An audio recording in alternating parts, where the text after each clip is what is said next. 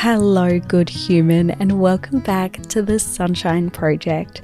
My name is Chloe, I am your host, and I am all about bringing a little bit of sunshine into your ears and your life, especially areas that the sunshine can be a little bit lacking.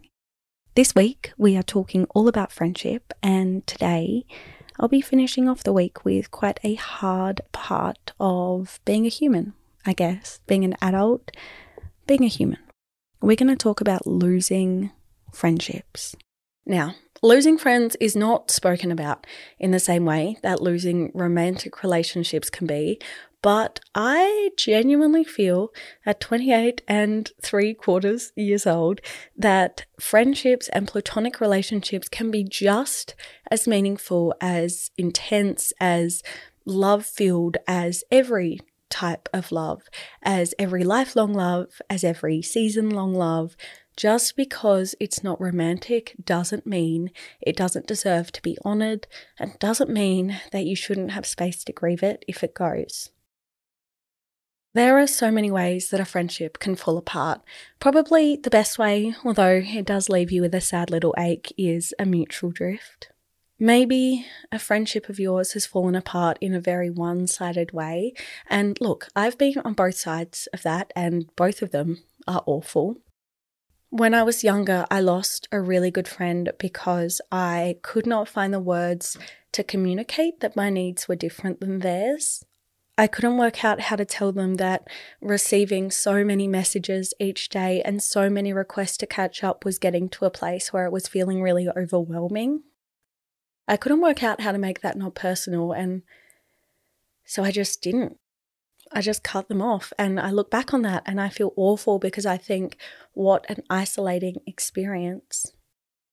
They had lots of other friends, they had a great support system, but I wish I had understood how to share with them that I loved them and I treasured them, and I wasn't that friend that they needed me to be, but I still wanted to be their friend.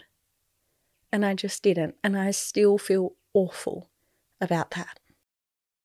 And I've had it happen to me too. I've had friends that I think objectively I can look at it and say I was probably a bit much for.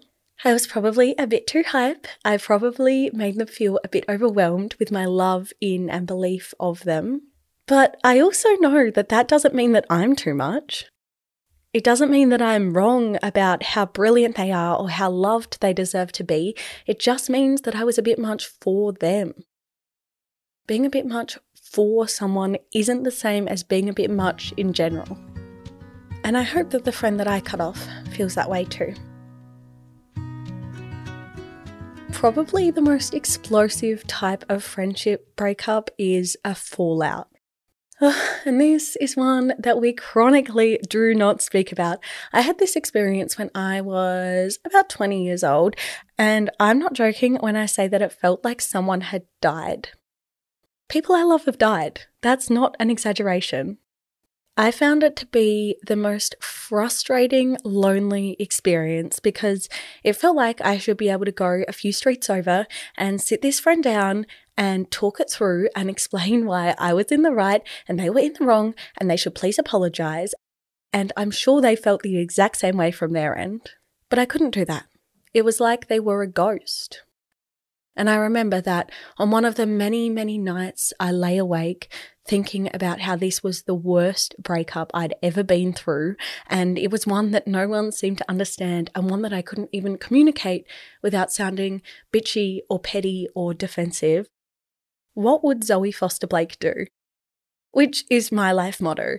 I hyphenated my surname with my husband's when I got married, and when people asked why I did that, instead of dropping my name and taking his, I said, if it's good enough for Zoe Foster Blake, it's good enough for me. I just found myself wondering, what about successful, brilliant people who were excelling at their careers and who seemed to have it all? Had they been through friendship breakups like this? Because it felt so silly and so small. And I don't know the answer to that question. Zoe Foster Blake, if you're listening to this, please DM me and confirm or deny. My 20-year-old self needs it. But I can safely say that it's something that most of us have probably been through. And unfortunately, I don't have a guide on turning back time or on fixing the mistakes that led you to drift apart. I don't have the map on how you can drift back together. All I can suggest, if you're working through a lost friendship or you're seeing one at the ridge of the river that you're on right now, is that you've only got a few choices. And the one that I recommend is learning. Really getting to the bottom of why it fell apart. Not about who's to blame, but about what you each could have done differently. What you'd love to take from that friendship into others. The boundaries and expectations that you hold that you'd like to communicate next time. So learning from it, honouring it, getting to a place where you can look back on that friendship so fondly. Getting to a place where the memories that you shared make you laugh or cry in a way that feels achy but good. And then let it go. Because people change. Grief happens and life happens and beautiful things happen and terrible things happen, and it's only human, and all I can hope is that one day the two of you will pass each other by and you'll smile and lift a hand and keep walking and feel okay. At the end of each of our weeks together, whether that end comes on a Wednesday for a 2-episode week or a Friday like it has this week, I have a few recommendations for you. Well, look, it's supposed to be one, and I know I've already filled your ears with recommendations on how to make friends and keep friends and what to do when you lose friends, but these are a little more consumable. And there are a few. So it's been a big week for recommendations, but I'd love to offer you these as well. I've got a couple. I've got one podcast and 2 TV shows that I think sum up friendship in a beautiful way. We'll go with the podcast first. It is Dying for Sex. It's a few years old now, but as you listen, I feel like you will feel like you have become such good friends with the hosts Molly and Nikki. And if you are looking for some very low commitment friends at the moment, that's probably a great way to go. Actually, I'm going to add in a sneaky second podcast recommendation, which is the Imperfects podcast. Just because the 3 hosts are clearly such good friends. Ryan Shelton's episode on his friendship with Hamish Blake is a beautiful one, but you can probably listen to any and get that sense of friendship. The first TV show I recommend you watch is the show Dead to Me, which is absolutely brilliant, and it really encapsulates making friends as an adult and all of the baggage that comes along with that. And the second TV show I'm recommending today is Firefly Lane. This one is very earnest and very heartfelt and very gushy and all kinds of complicated and all kinds of beautiful.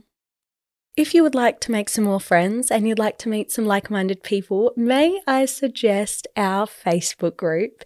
It's called the Sunshine Project Podcast Community, and we would be absolutely stoked to have you there. It's full of people who have good vibes and good hearts and think like you, and I'm hoping that we're all going to become even better friends as time goes on. And a last word from me, and I know it's kind of dorky, and I know it's kind of daggy, but I just wanted to say that if you're listening to this, I consider you a friend in a funny sort of way, and I hope you have a beautiful day and a beautiful week, and I can't wait to talk to you next Monday. I love you, good human. Bye.